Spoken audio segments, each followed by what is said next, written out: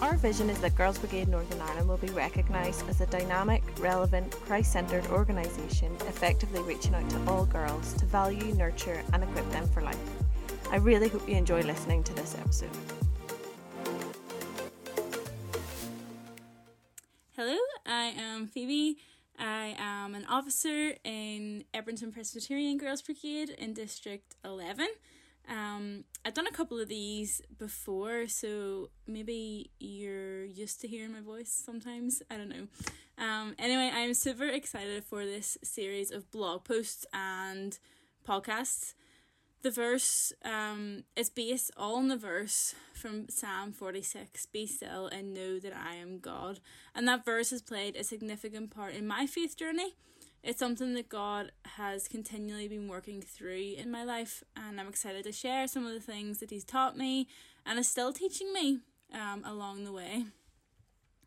So, I am a chronic stressor. Anybody who knows me knows that, I just stress about anything, whether it is something as significant as making a big life decision, like whether to go to university, or something small, like a phone call I have to make. I'll find a way to excessively worry about it.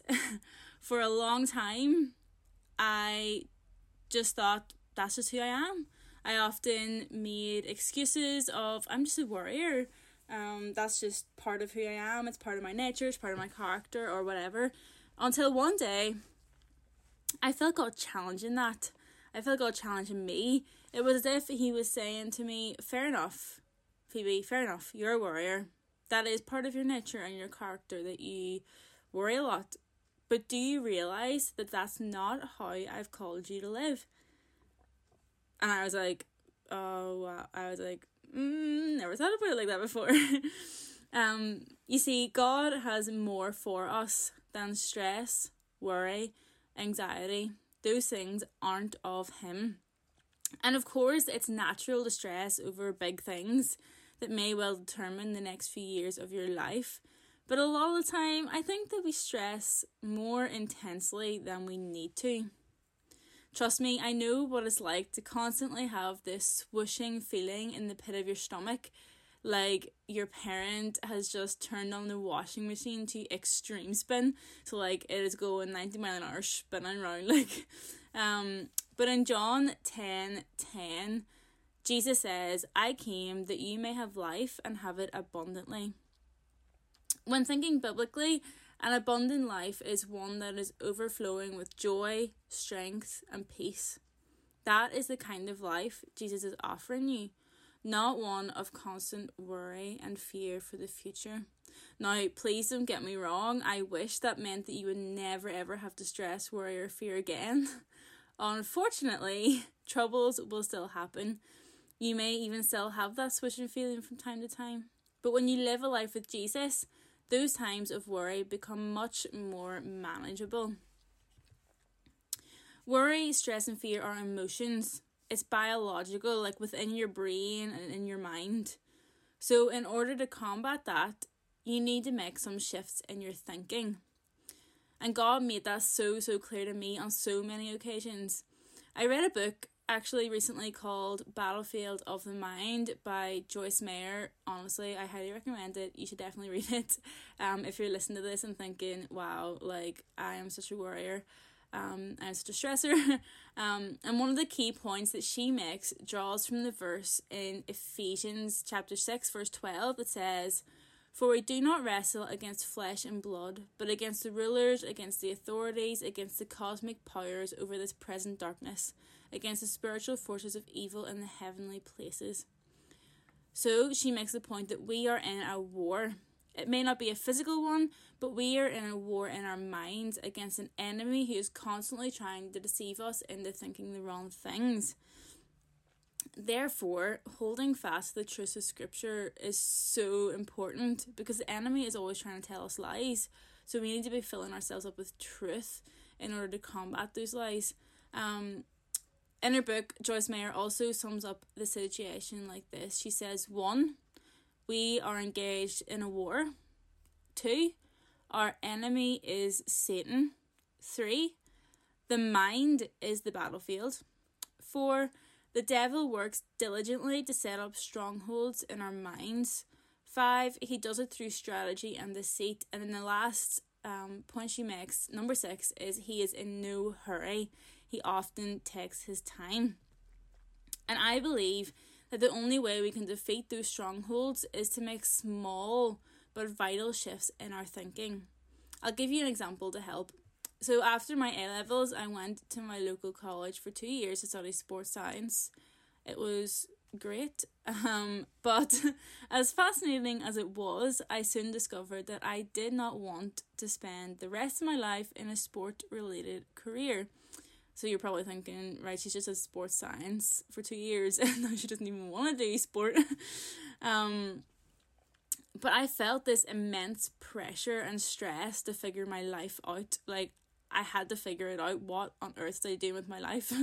And the anxiety that I felt about the future was so extreme that out of desperation, I was like, okay, I choose physiotherapy as a potential career path, packed my bags and went on my way to Jordanstown.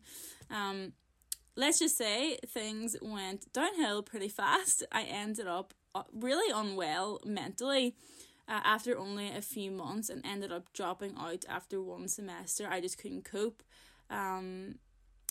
It really was a mixture of things. There was a lot of things going on. Like, it was moving from home and it wasn't necessarily the course itself. The course was fine, but there was just a lot of other things going on, and yeah, I ended up dropping out after one semester.